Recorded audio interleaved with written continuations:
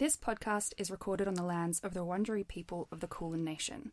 The country we now call Australia was built on the stolen lands of hundreds of unique Indigenous nations, and we recognise that as white women, we continue to partake in and benefit from that act of colonisation. We pay our respects to elders past, present, and emerging. Welcome to Books. Welcome. Welcome to Books. Was that your sexy voice?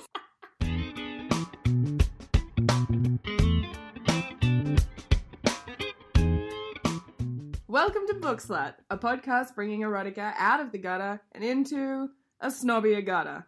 Hi, my name is Abby. And I'm Sam. It should go without saying that this podcast is not safe for work, so put your headphones in.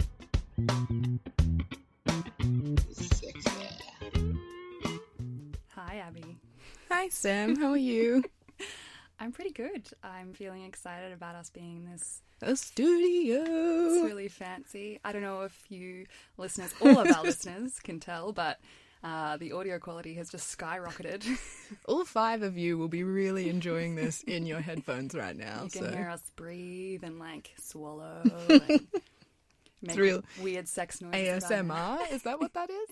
ASMR? Yeah. What if I do this? Ooh, yeah, that's good. That's nice. What do you got for me this week? Okay, so I guess I want to preface today's discussion with a goal that I've set for myself. And essentially, well, actually it's the 2-part goal. Because, of course, it's not just one goal. I love the goal in 2 parts.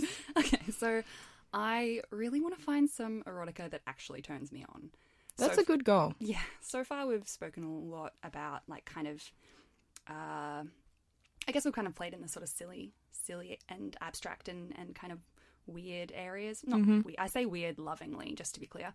But nothing that I've read has actually, like, made me want to put the book down and have a wank. So. Yeah, and I think it's none of them have been a one-handed read. No. And I think it's a good goal to have because essentially, like, we're not just poking fun at this. We're talking about the actual things that it's adding to this industry, and to do that, we should actually be finding things that we enjoy. Yeah, so I guess I just actually really want to find the pleasure in it as well as intellectualizing the pleasure. Part 2 of the goal was that I wanted to find more books in real life, like actually find them in bookstores or in secondhand books and things like that. So this one I did buy it from a bookstore, and I guess that's an independent bookstore. Yes, actually. Woohoo! But yeah, I've been looking around in op shops and things like that as well for secondhand romance and erotica. The problem is it's mostly romance, right? Like, There's not really that much erotica, and I guess people maybe are a little too ashamed to be dropping an erotica at their vinnies. Yeah, exactly. And I guess they go hand in hand because I want to find the erotica and I want to know that it exists somewhere other than the internet. So today I have for you this number. Okay. I feel like I've seen this out and about. Mm-hmm. I didn't realise it was a sexy book. Yeah. So it's called The Collection by Nina Legger. I'm going to say Legere because she's French. Legere. I mean, that's nice. And it is covered by pink mushrooms. They're mushrooms, right? Yeah. Yeah.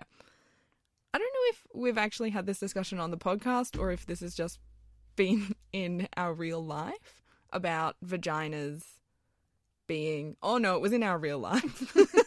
They're blurring into one. About the... like, putting vaginas or things that resemble vaginas and how we were kind of sick of things like flowers and and figs and stuff. And this is kind of nice. Like, it's a very classy, and yet they're obviously vaginas. It's interesting you say that because a lot of people say that they kind of look a bit phallic. So I don't know, like I kind of get both. Like something about it does look very like just misc genitalia. Yeah, and I think it's mostly to do with like the color scheme that makes me think vagina rather than actually. Now that I'm looking at the actual shapes of them, I'm like, oh yeah, no, I can see dicks.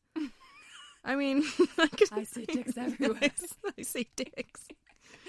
I can see both. Yeah. I get it now. There's something very fleshy about mushrooms, though, about fungi. Yeah, fungi weirds me out. I mean, I don't like the mouthfeel, to talk about it again, of a fungus. I like the taste of a mushroom, but now I have to, like, hide it in food because I'm not a real adult and I can't eat the mushrooms properly.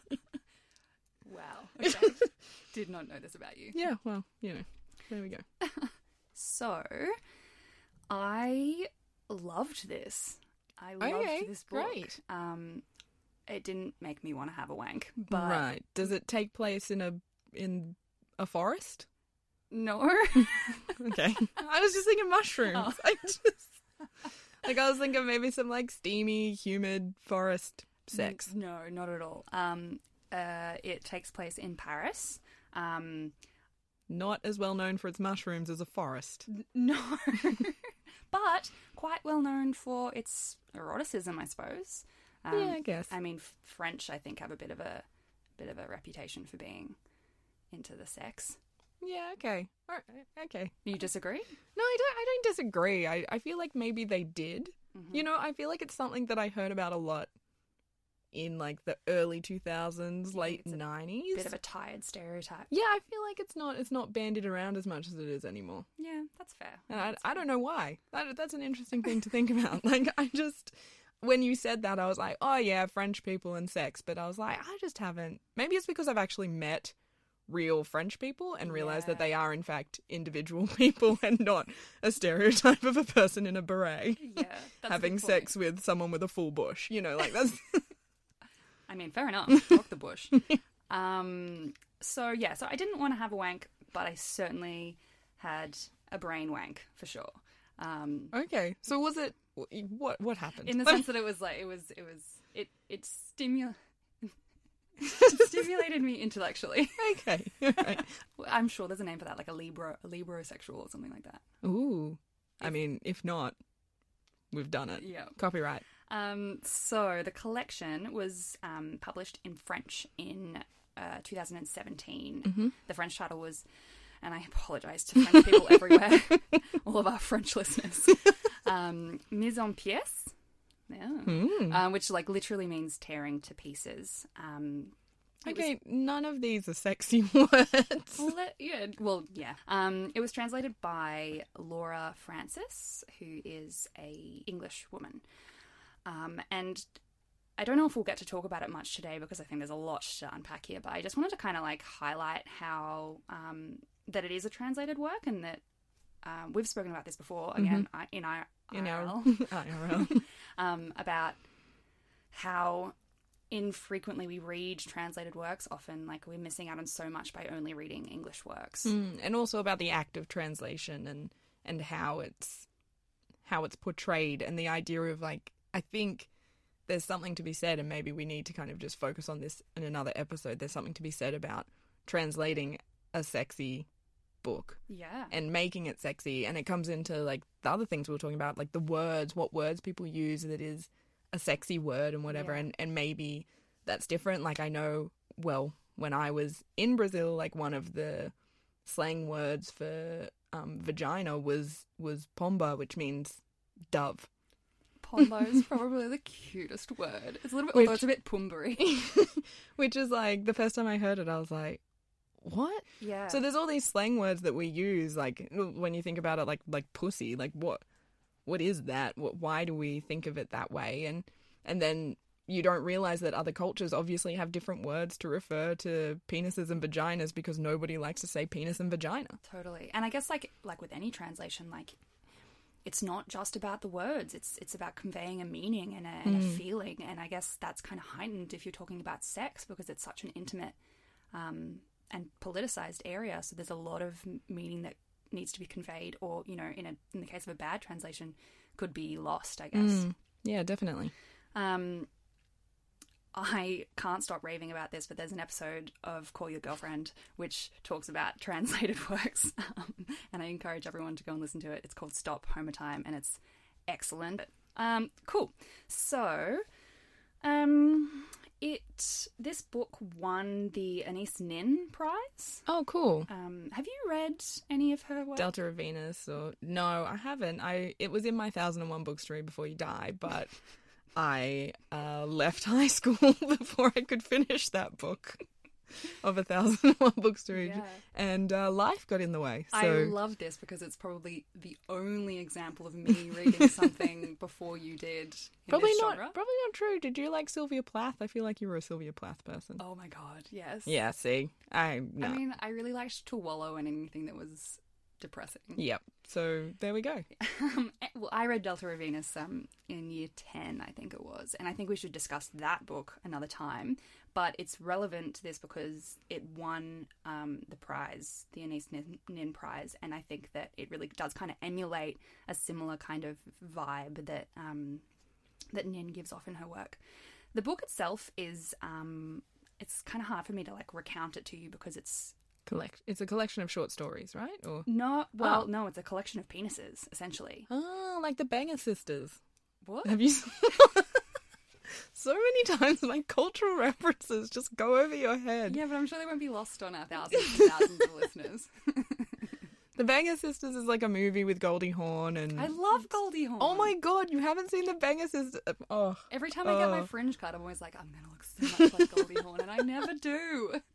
The Banger Sisters is about... It's Goldie Hawn and another person who I can't remember, who's also quite famous.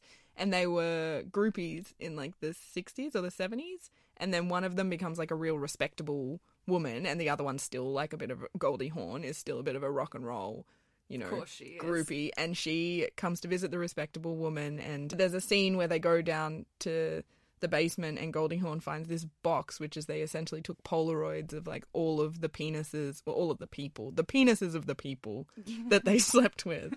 And so they just have this collection of like Mick Jagger's dick and stuff in a box. And then the other woman's like children come down and they're like, ah! Anyway. I'm gonna watch that. Yes, probably please tonight. do. I enjoy it. But yeah. So it's not a linear storyline. The plot or lack thereof is all over the place. So I'm going to tell you a bit about it and sort of like my interpretation of it, but I'm not going to like recount too much of the actual story to you. But I actually think you should go and read it. I think that you really enjoy it. I think you should give it to me to read. I will do that after this. You do have it right in your hand. You have to go and buy it. Support independent bookstores. Yeah. And Nina. So essentially, yeah, it's a collection of penises. It's about a woman called Jeanne,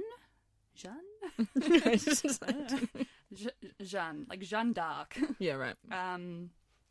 And she kind of goes about this like methodical, anonymous sexual encounters with men that she picks up off the street and takes back to hotel rooms around Paris. Okay.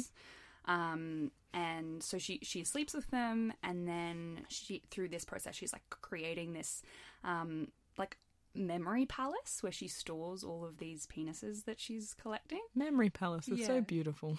Well, and it is described that way. Like there's Right. a bit of surrealism in there. Like she will mentally walk through her palace and like go into different rooms, and there'll be different memory penises in there. Memory penis. Yeah. The ghost of penis past. Yeah. She doesn't remember any of the other, like, she doesn't take note of any of the other qualities or characteristics of the men that she sleeps with. She barely ever mentions their name. She doesn't care what they do or what their, like, physicality is. The only thing that she focuses on is the penis. And, yeah, so I really liked it because it felt like I was reading a protest. It felt like it was like a real reversal, like a flip of the norm in terms of objectifying women versus objectifying men in this case. Okay. And it was kind of like this real like fetishization of their physicality, not any other part of them. Yeah, right. Which I found kind of fascinating. I also thought, and this made me laugh because it made me think of you. I'm very concerned about where this is going. You don't like me thinking about you while I'm reading erotica? Is that what you're saying? I mean, who knows? Will we ever not be able to think about each other when reading erotica again? Oh my god, our friendship was already like probably a little bit too close. So her method for attracting these men in off the street is she pretends to faint. Mm-hmm. And we've spoken about this before in terms of like how easily the female characters like fall asleep and this whole idea of like being like a delicate flower and whatnot. She uses it against them. Exactly. And I was like, fucking yeah, John. So I'm going to read this little section for you. It feels very poetic, like holding the book up to the light. It's always when she tilts her head back, a dizzy spell, people assume. How could they think otherwise? Seeing her back pressed against the facade, her hand stirring the air, her slightly bent knees, her head tilted back, the disorder of the body which seems ready, with one sudden fall to rejoin the earth, a vertical plunge like a tower collapsing in on itself. A dizzy spell, people assume, unaware that she falters without feeling faint, that she knows the means to reach an end, and that, always, as soon as she tilts her head back, a masculine voice, sometimes seasoned and self-assured, sometimes cracking before it is even raised, asks her, "Are you okay?" She does not give his face, size, shoulders, and stomach the slightest glance, for nothing in the outward appearance of a man ever foretells his penis. Right. Yeah, so she's quite and she does it like methodically every time that she wants to take a man a man to a hotel room. She does this little act, and it works every time. Like, so, like, she's not being like, oh no, you don't look like you have a good penis. No, she's just kind of like fascinated. She doesn't like all of the penises either. Like, there's the one section where she's like talking about one that has a funny smell and stuff like that. But she's like up for it all. Right. Okay. Just as a side note, yeah. Have you heard of the film Nymphomania? Yeah. Did you, like, I watched the trailer for it because I was like, I feel like I heard of it when it came out and there was the whole controversy. Yeah. But then I was reading, I put into Google Nymphomania and essentially all of the things, like Google Scholar, and essentially all of the things about it said it was either about cows with ovarian cysts. What? Who apparently developed cow nymphomania. I don't know. Okay. There were a lot of articles about ovarian cysts in cows and Oh my nymphomania. God. Okay. And then the other one was just about this movie. And it sounds like a kind of similar-ish, well, not so much the MO, but the woman in nymphomania in the movie just kind of like goes out and, you know, like at one point she's trying to see how many men her and her friend can have sex with on a train and whatever, but it was incredibly stressful. But I feel like we should watch it. It's in 2 parts, goes for about 5 hours. Yeah, I think we should. And I think that it's relevant for where this is going as well, like, because she does talk about nymphomania in the book, and there is that kind of like idea of this like sexually insatiable woman, and I think that comes up quite a lot, and that narrative comes up quite a lot in other areas. And I think that it particularly, we put it onto women a lot in society, like in terms of being that like hypersexual.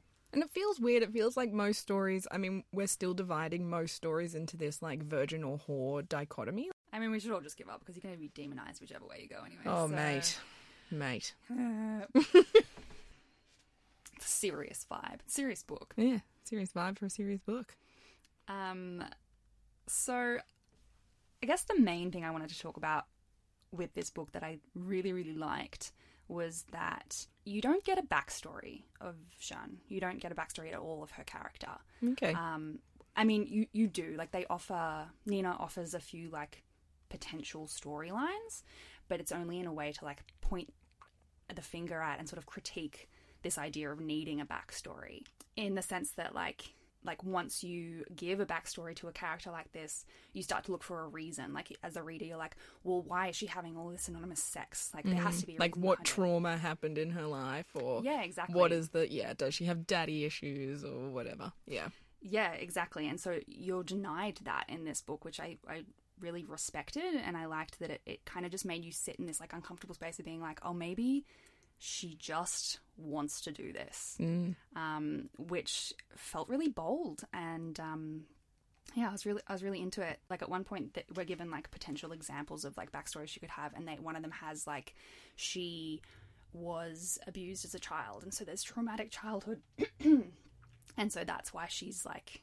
trying to work through. And another one is she's like this woman who's been cheated on by her husband, and so she's like seeking revenge. And what I found interesting was like the author kind of like points at that and is like, well, all of these things still centers around the man. So, and it's also like looking at a motive. Like, what if her motive is just like, I like dick, and I like sex, and so like my motive is to get dick. Exactly. like let her have that. Let Jean have that. I mean, yeah, it comes up with this idea of like that this is deviant behavior. This is not the norm. You know, the idea of really just liking sex, and particularly sex with strangers, is not the norm. Which, I mean, like, if the norm is the majority, maybe it's not. But it's not necessarily like a kind of deviance or whatever, which is kind of an interesting thing about spoiler, I went really deep into nymphomania. But on a super nerdy academic level, like the history and the word, like where the word came from, and just all of this stuff. And I have so many notes about it. And like part of my notes are notes to myself being like, why am I here? Get me out of this rabbit hole. There are layers on layers. So I've got a lot of opinions on this, but one of the things that came up with the history is that essentially prior to the 19th century, this idea of really sexual women was considered a deviant behavior, and they were just treated as kind of deviants. And I think also to keep in mind here is that a lot of what I'm talking about with this history has to do with upper middle class white women. So, for instance, working class women were always seen as like particularly lustful and sexual, same with women of colour and anything that could be used to kind of demonise these other groups. But then from the 19th century onwards, with this increase in psychoanalysis, it started to be seen as a disease. Well, actually, so it went deviance and then a disease, which was considered a physical disease. So that was when you had a lot of things like clitoridectomies, so essentially genital mutilation, and removing women's ovaries. And then in the kind of 20th century, it started to becoming a psychological behavioural thing, which is still kind of where we're at, but there's like some stuff going on at the moment, which is quite interesting. But this idea of deviance is a really interesting one as like a way to put people down. Who are not conforming to certain things. So. Yeah, I guess it's a method of controlling. Yeah. I read historically the symptoms with the air quotes around them, were sexual insatiability. And I was reading that and I was like, maybe you just weren't getting them off. You just weren't getting it right. Lewd advances to men and women. I was like, no, guilty. And worst of all, the practice of self-pleasure. Yep. Like, we would 100% have been labelled nymphomaniacs in the 1700s. On that, there is definitely an internet quiz you can take. And I definitely took the quiz. I love the idea of you typing into Google, am I a nymphomaniac?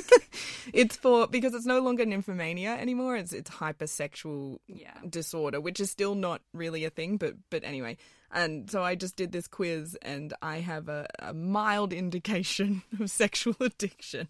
Mild? Yeah, which was in the middle of the scale. Were you a bit let down by that? I was a little let down, but also, I mean, the main thing is that it's these questions of like, and also the questions are subjective. A lot of them were like, do you masturbate? Like, or does your masturbation interfere with your day-to-day life? And I was like, nah. It improves it, bitches.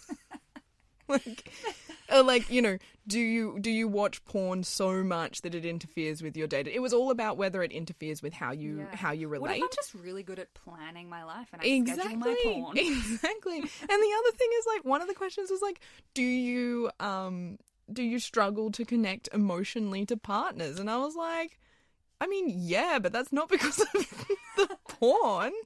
Like, like, why are we getting into that kind of question? That's for, like, I pay somebody to talk to me about that, not like an online quiz. But anyway, so there's a but I looked into, like, these causes that they discussed, and it was like these crazy things that essentially some of it is actually disorder stuff. So, women tearing off their clothes and masturbating in public, and these things that would still be qualified as a little bit like, okay, there's something going on there. But then it's also like divorcing your husband, feeling more passionate than your husband's, actively trying to attract men. For example, wearing perfume. Oh, damn. So all of like it's just kind of crazy, this idea of what nymphomania is and how it's used, and it's kind of changed a lot. But I will let you get back to the story because we could keep on talking about this for a long time. Oh, and we will. I don't know. Like, I'm super skeptical of it. I know that there definitely would be instances like, as anything, like if it gets too out of control, of course. And I'm sure that there are people who suffer from like uncontrollable urges and things like that in terms of like going into like proper like OCD level. But like, to me, the idea of nymphomania, it just feels I'm really skeptical of anyone putting that label on women as a way to just kind of pathologize sexual freedom. Well, it's interesting. In 2014, it was offered as an entry for the DSM, which is the kind of diseases manual. It's an American kind of manual, psychological manual that comes out, and they rejected it. And it was the DSM-5 is the first one that accepted gambling addiction as an addiction. Previous to that, it had just been substance abuse addictions. Yeah. So DSM-5 was the first one that was like, you can be addicted to things other than substance abuse. But I read a lot of things that were essentially talking about this and saying, it is quite dangerous to be pathologizing these things and to be giving them status as a disease. So, as I was saying, with like in the 20th century, when it started changing and psychoanalysis became like a much bigger thing, it flipped. So it was like, okay, well, all of these women were nymphomaniacs. And then in the 20th century, it was suddenly like, no, if a woman did not experience vaginal orgasm, then they were diagnosed as frigid. Yeah, fuck you guys. And the idea was that, you couldn't achieve orgasm, so you became insatiable trying to achieve orgasm, and that was actually like frigidity. The clitoris doesn't exist. Yeah. And the other thing is, like, the DSM-1, like, I was reading about the DSM-1. Wow, you really did go deep. I know, I really did. But the DSM-1 used a term called sexual deviation as a diagnosable disease, right? Sexual deviation had included in it homosexuality, transvestism, pedophilia, fetishism, and sexual sadism. So sexual sadism included like BDSM, leather, all of that stuff, but then also included within its definition rape, sexual abuse. They do not go in the same category. No, and that's been changed now, right? Yeah. But it's an example of how these things are used to actually still kind of, it can have these far-reaching consequences. Totally. And, we can see how it's used against women with nymphomania. It's understood, like, today that it mostly affects men. Yeah. Which previously... But you don't hear about that in, like, pop culture. It's always the crazed sexual, like... Crazed sexual woman. Yeah. And it runs through, like, people still know what a nymphomaniac is. Yeah. It's still used in common technology, but... Common technology? Common speech? Vernacular. But what isn't is satyrism. Yes. Which is the male version of it, right? When I read that today, I was like, how to pronounce? I've never seen this word. I YouTubed it. I was like, satyrism. But yeah, so like the diagnosis of like this sexual, and I think now we've kind of gone beyond just women. We can go back to kind of talking about women, but the idea of a diagnosis of hypersexuality can also have these consequences of like now we've flipped, right? And we're moving into the idea that men can't control their urges. Yeah. You know, so I was reading some doctors use this diagnosis to defend Bill Clinton. Yeah. Oh, yeah. You know, and to I say... feel like it gets dangerously close to being rape apologist as well. Being like, they just can't control their urges. Exactly. Like, so, you know, I just think in a lot of this it's best to just, like, not diagnose people with these kind of things. Yeah. That's my takeaway. I read somewhere today that you're now in Western countries more likely to get a psychiatric diagnosis if you have low sexual desire. So if you have female sexual arousal disorder, that's much more common. Inhibited sexual desire, I think it's also called ISD. Like, well, again, like maybe you're just not fucking doing it right. Yeah. And it just made me so mad. It's like you literally cannot win. Yeah, exactly. Hey, it's Ryan Reynolds, and I'm here with Keith, co-star of my upcoming film, If, only in theaters May 17th. Do you want to tell people the big news?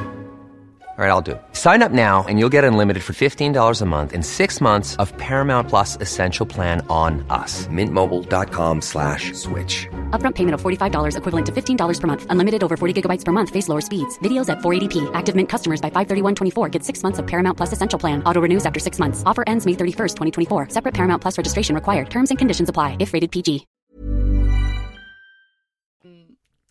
Back to the story. Yeah. It makes me so mad. So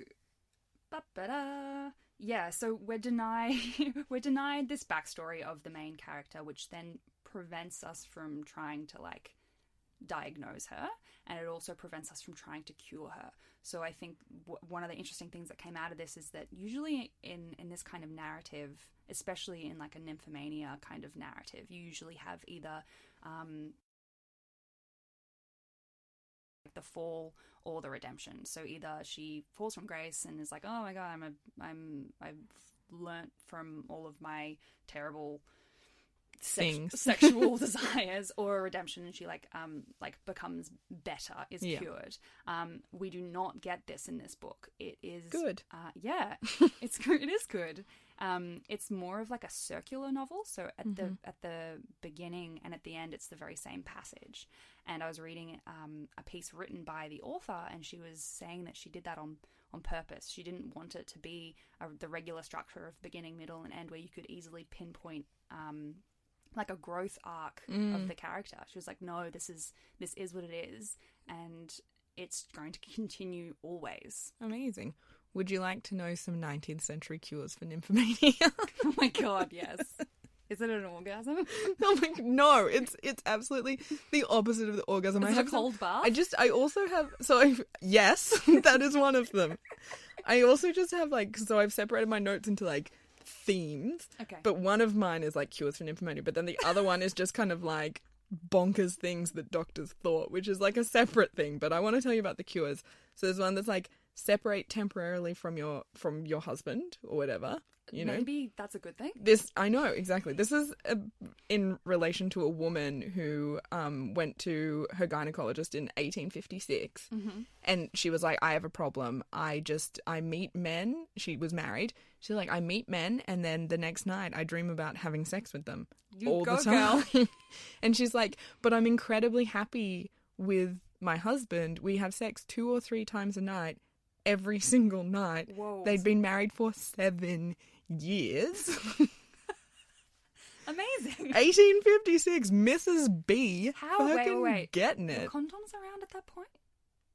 I think was it like a pig intestine or something? I just wonder how she's not falling pregnant, that's all. I mean, she probably was multiple times. Yeah, okay. But anyway, so he gave her these things that was like, stay away from the husband, restrict meat intake. Yeah, I read that too. Don't drink like brandy or anything that will like stimulate you. Yep. Replace all your mattresses and pillows from feather mattresses to hair mattresses because it was to limit the sensual quality of your sleep.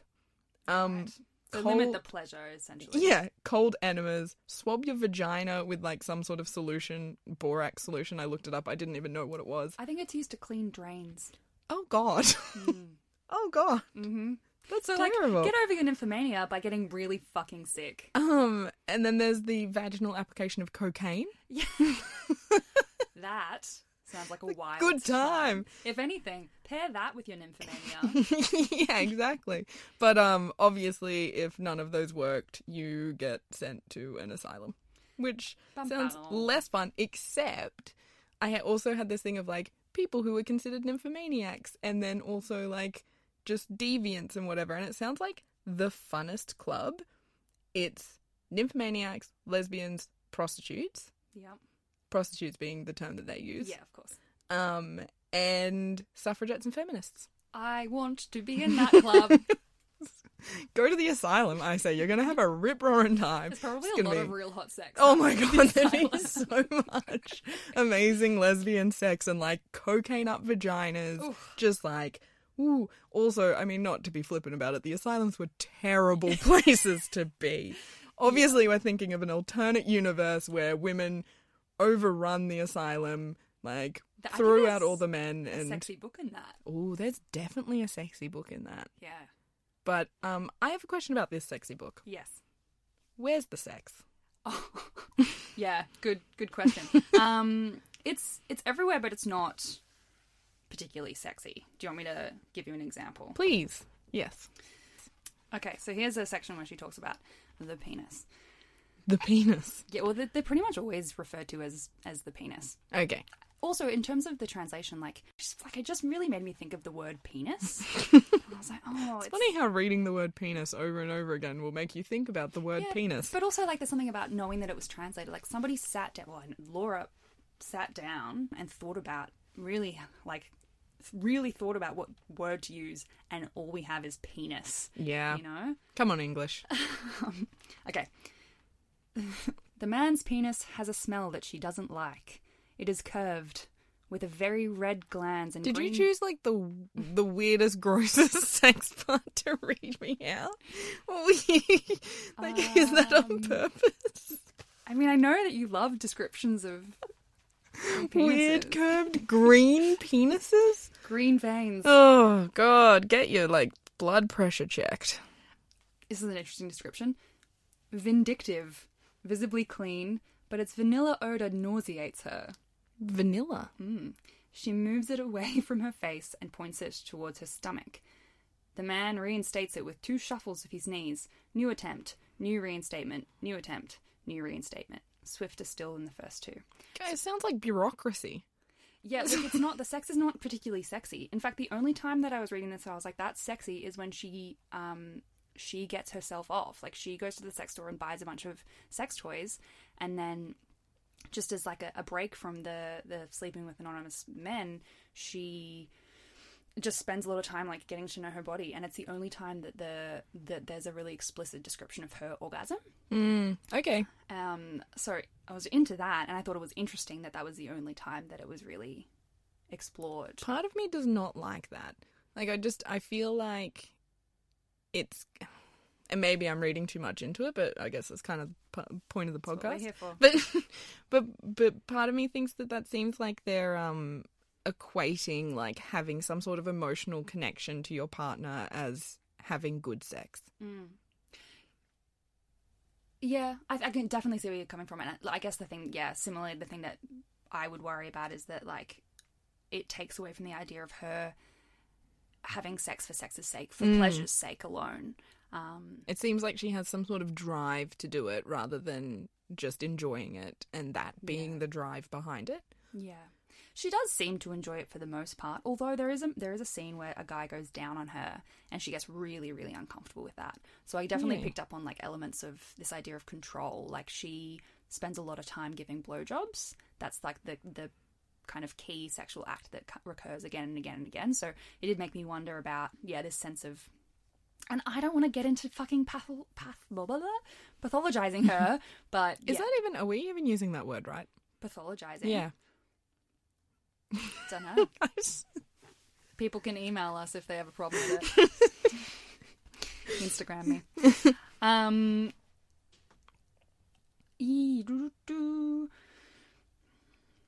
So in terms of the way that, like, so nymphomania itself does come up here a bit. one thing that I thought was really fucking clever is that it's kind of like self-referential in that, like, there's a few times in the book where it'll reference readers of this genre and things like that. So at one point in the book it says, "At one time she looked for her alter ego in novels and sometimes thought she had found her there. She trawled through books that staged the sexual life of female characters. She read enthusiastic reviews recommending these texts, presenting them like so many maps of the Dark Continent, results of previously unpublished explorations that have finally brought long-closeted mysteries of female desire and pleasure to light. They promised far more than a novel. They promised the truth." Ba-da-da, blah, blah, blah, blah, blah, blah, blah, blah. "The taste for sex itself was not a strength, but the consequence of extreme weakness. Incapable of existing as accountable subjects, the heroines lived only to be the objects of male desire." So I guess the thing that I liked about it that Nina Leger sort of plays with it is like she knows the reversal she's doing and she references it in the book, which I thought was really clever. It's interesting, like, that idea of reversal of, you know, men being the sexual instigators and this idea of, you know, men having a lot of sex and it being okay. And it goes into what we touched on before with satyr. Damn it, I said it so well the first time. So many words. English is hard. So's French. Satirisis, where, you know, it's obviously, and for those who, like, maybe don't know, a satyr is like a mythological creature similarly to a nymph, which is where the idea that both of these words came from. Although, fun fact time, I read this whole thing about the actual word nymphomania. So mythical medical naming essentially is what this idea is called, and it's like a big hit in the 19th century. The Oedipal complex, narcissism, venereal diseases. Yeah, where does that come from? Fucking Venus. Oh. It's named after Venus. Why? What? Because it's like Venus, love, sex, venereal disease. I don't know. Like, that's just what it is. Wow. I know. Go. Fun facts with Abby. But so nymph obviously has the meaning of the mythical creature, the nymph, who was both like kind of virginal and the whore, and it's like there's this whole thing, and it's very interesting to read about, but too much to go into. But also in ancient Greek, the term nymph, or a word very similar to, meant bride, but also clitoris. Oh. And it was because it was named that because the clitoris, like, God, I had it written here. It's like, it withdraws like a bride.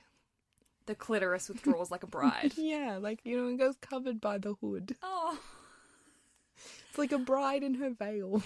Wow. Interesting. Yeah. So I learned about that. Yeah. But then, you know, so satyr is kind of like the male version of it, and the satyrs are like these half animal. If anybody's seen Hercules, he's a really nice satyr. A lot of satyrs were not good. Wait. Hercules Disney version. Hercules is a... the what's his face? Oh, the little, like... Danny DeVito. Goat man thing. Yeah. He's a satyr, but he's like, he's a nice satyr because satyrs were like well known for like abducting women and raping them, essentially. Controversial opinion. Ooh. I'm really into Danny DeVito's voice.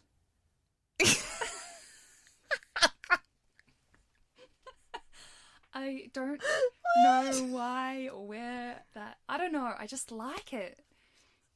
That's weird. I'm not... I don't know if I can support that. He sounds like an old man on helium. I don't know. He's got like this weird, like nasally...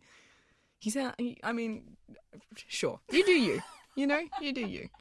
But I guess I might cut that. I don't know if I'm ready to own it. I guess the thing is that like this idea of satanism was also around at the same time, but like surprise, surprise. Yeah. Sexism. doctors didn't ever diagnose it, or they diagnosed it very infrequently. They believed it occurred less frequently. A nymphomaniac was seen as like super diseased and terrible, and then cases of satyriasis were seen as very mild. For a worst case scenario, if you're a nymph, you're probably just going to be a prostitute or go to an insane asylum. Yeah. But if you're a satyr, you have satyriasis, it's about learning to control yourself. Of course. And you'll be fine. I mean, I've said it before, and I'll say it again. There is nothing more terrifying than a sexually empowered woman, and we need to control them in any way we possibly can. Yes. And so in the other one that I was reading that was about, like, the word nymphomaniac and whatever, they were talking about how a nymph is shown as this kind of beautiful woman, and a satyr is shown as this half animal, half man thing. Yeah. This is when I started getting freaked out about all the layers of sexism and how I was, like, just in this world and existing. And these things carry through. They made sirens. Sorry. Yes, sirens. That's where I was going to point it back to Homer and the idea of the sirens. And the sirens weren't actually what we've been told that they are. It's just popular culture has made them what they are. Yeah. Similarly with nymphs. But this idea of a satyr being obviously something that you can tell, you can look at, you can be like, that's a satyr, and that's probably bad, and I should not be around that person. Whereas a nymph just looks like a normal woman. Yeah, so you can't trust those women, you know? Yes. So they made this connection being like, and this is like, because they appear as normal women, worryingly, it makes all women potentially pathological. Yeah, okay. I guess similarly, like, you can't distinguish like a witch from a regular human. No, exactly. And they had the same thing with, doctors warning. One of the big things was in the 19th century was warning other doctors that your female patients who have nymphomania will try to seduce you. Of course. And I guess that ties all back into, when were we talking about with psychologists? In horror, yeah. Being like, oh, women want to have sex with me. Yeah. No. And also they would say, they would want gynecological exams because they got pleasure of having a bloody duck bill, I tell you what, shoved on them. It's not. I mean, actually, there are some people who do enjoy that kind of play. That's fine. Not for me. Yeah, and like not so common that you'd be like, this is a thing of these people. Like they just come around because they just like to have this, particularly in the 19th century. Yeah, that would have been I do not awful. think it would have been that cold. It would have been metal. I don't think the duck bill would have been as, like, well designed as what it is. There definitely would have been more of that. You know that clicking noise that apparently has been designed out? Yeah, it has been designed out. Which I think is it deserves recognition because that noise... Trauma. It chills me to the bone. It's bad. Yeah. It's not... Yes, no, I agree. Good on them for designing them out. Yeah, for realising, like, that's a upsetting sound. Let's get rid of it. Yeah. I wonder who did that. I wonder if it was a woman. Interesting. I'm going to Google that later. So, like, there's a part in the book that kind of stuck out to me because it was a part that she really explicitly deals with, or it maybe doesn't deal with, but acknowledges nymphomania and kind of, like, points the finger at it. And I'm going to read it to you. The word which no one dares to let loose, but which they know will appear. The word which they would like to pronounce courageously, trembling with the risk of it. The word which suddenly rings out from the corner of the room. Necks are dislocated to discover where this audacity comes from. But already the shockwave of the word has washed over, and royalty-free is taken up by everyone. Nymphomania. There. The unknown that solves the equation. Voices erupt all around, beside themselves. Nymphomaniac. Jeune nymphomaniac. Nymphomaniac of 22, 36, or 43. A redhead, brunette, or blue nymphomaniac. A 34D nymphomaniac. Competitive nymphomaniac. Featherweight or bottomweight. A nymphomaniac for the modern era, the era of the internet and globalization. Middle class or upper class nymphomaniac. Morphine addict nymphomaniac. Manic nymphomaniac. Genetically modified nymphomaniac. The greatest nymphomaniac in history. Her mother was that way, her grandfather too. The apple doesn't fall far from the tree, and if you could go back to the Stone Age, you would no doubt find a prehistoric fornicator, a cave-wrecking nymphomaniac, breaking up homes with a flint nymphomaniac. Jeune, or nympho, it depends. Nymphomania, a sexuality lacking pleasure, a sad pathology. Nympho, a fucker, a cum slut, a bitch on heat, a thirsty whore. The rhythm accelerates, explanations fragment. The adjectives destroy their grammatical constructions. Crazy, vulgar, seductress, perverse, sick. The words tear each other into pieces. Whew. That was a lot. There's a lot in there. And it's kind of... It's angry, you know? And I read this thing, I read an article on the Conversation that was after the release of Nymphomania the film, and talking about, you know, that maybe this controversy around the film is not a good thing because it's bringing back this idea of nymphomania into common discourse of like something that's thrown at women who enjoy having sex, like calling someone a nympho or whatever. It turns it into kind of a disease. And it finished with this great line that essentially said, you know, men like to imagine the existence of nymphomaniacs as long as they don't have to have sex with one. Ooh, yeah. And that's the thing, right? It's like this idea of, you know, this woman who is so sexually free, but then if they were ever actually faced with it, they'd be terrifying. Obviously, hashtag not all men, but, you know. Yeah. I guess similar to the whole Madonna whore complex thing, like, it also comes out to play, I think, a fair bit in, not necessarily always in like sexual liberation, but certainly in this idea of like the strong, powerful, independent woman, you know, and this the almost fetishization of that at the moment. Which is a lie. They don't want you. They want the idea of you. Yeah. Yeah. So I essentially, I just have like 2 points left of just like bonkers things that doctors thought. Doctors are bonkers. In and the 19th century. As a bit of a downer, but I think it's important to point out as well, is that like female genital mutilation still happens, and often it still happens as a means of controlling female sexuality. Like, this is a legit thing. And so like, I think obviously, as you said before, we're talking about this mainly from a Western perspective. But that being said, it does also happen in the West. We shouldn't just be like, oh, it's an over there problem. But like, doctors are fucking nuts sometimes with the things that they put onto. And also, I think like it's good. I mean, it's all well and good for us to kind of laugh at these crazy 19th century doctors, but thinking about it in the context, like these people were leading the thought process on these issues. Like they were not just like crazy people. They were educated in their context. And so when just thinking about like what I kept on thinking about with this is like thinking about, particularly with psychological behaviors, how far we've come.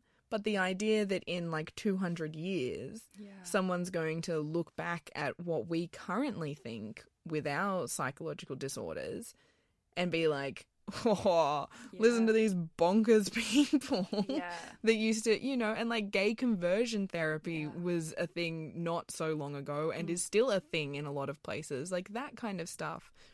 How we, you know, I just like, obviously I'm making fun of people in the 19th century, but but I'm also like, well, but the ramifications are still felt today. Absolutely. And I think so these ones were just so great. I just really loved it. Because all these doctors were men, right? And they just, like, they knew. One of the other things that I read was actually that, like, quite a few of the doctors realised that it impinged on women a lot more than it did on men, and some doctors were actually quite ahead of their times with that. So I think that's also worth noting. Like, not everyone was like, women suck and are hysterical and whatever. But so the two things that I love are both about the clitoris that doctors thought. And so as I was saying, one of the signs of nymphomania was increased masturbation, or like just masturbating too much, which I really wonder about, like what that was in the 19th century. Who's making up the rules about? Because I think like, and this is something else we should talk about, but masturbation, like female masturbation, is still a thing that people don't really talk about, and the idea of like how much you masturbate and how you masturbate affecting your sexual desires and things like that is definitely something worth a lot of kind of thought. But I wouldn't even know what. I'm sure that there are still people who are like, oh my god, you masturbate like once a day for a woman, like that's so much, you know. It's not, by the way. And so, but anyway, they're saying, you know, female masturbators are easily detectable because the clitoris will usually be found erect, and on touching it, the patient will almost invariably show her want of self-control. So essentially, they would touch the clitoris, and if a woman found pleasure from that, that was a sign that she was a masturbator and masturbated too much. And it's tied into this idea, which still exists, right? These are the crazy things. It's like, yeah, okay, we don't think that, but the actual assumption underlying it is still in our discourse in some senses. And so the idea was that female desire was passive. It was connected to true love, to relationships, and women couldn't get off unless they were in a loving relationship. Yeah. So if there was a woman who just got off from the purely physical, she was an nymphomaniac. Yeah, right. So the idea being that if a woman comes to a doctor and the doctor who she doesn't know and is not in love with and experiences some level of pleasure from being touched, then she must be... Yeah, essentially. Yeah, right. And you're right. It absolutely follows through to how we often see women portrayed today. Absolutely. And then I thought this one you would quite enjoy. So there's this whole idea of, the clitoris is erect and whatever. So an enlarged clitoris was a sign of a nymphomaniac and a prostitute. Mm-hmm. But the hypertrophy, which I had to look up, is increased muscle size due to exercise of a clitoris, was signs that they were a lesbian. But essentially, lesbians use their clitoris more, which meant it got, super ripped. They just got real ripped clitorises. Clitoris. And therefore, that's how you prove a lesbian. So, this fun fact at Abby, 19th century edition. I can't even. They're my two fun facts. That's all I've got left. The way I want to wrap this up today is I looked on Goodreads because I was like, I wonder what people are saying about this book. And obviously, for anyone who hasn't been on Goodreads, regular people can leave their high quality reviews of books online. And there were a handful of the collection that I thought were interesting, coming from some men. Surprise! So, firstly, from Doug. Doug says... Strong name, Doug. Leave it to the French to not only make penises boring, but cerebral. See, now, that guy obviously doesn't think the French are all erotic masters. Yeah. But anyway. Actually, this one's from Jessica. So Jessica says, too much penis, not enough plot. In fact, penis is the plot, pure filth, and not in a way I found it all sexy. Aww. And I mean, fair, I did say that it wasn't the sexiest thing in a wanking sense, but anyway, Jessica, thank you. And the last... Taking your calls now. And lastly from Tom, who didn't feel the need to be too verbose with his review, simply said, cock-filled nonsense.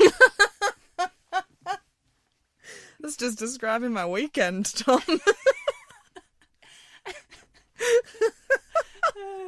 I am going to use that to describe so many things now. Absolutely. And this meeting is cock-filled nonsense. I wish everyone cock-filled nonsense. Oh yeah, it's both a positive and a negative. Yeah. Oh, Tom, you've changed my life. Genius, Tom. Genius.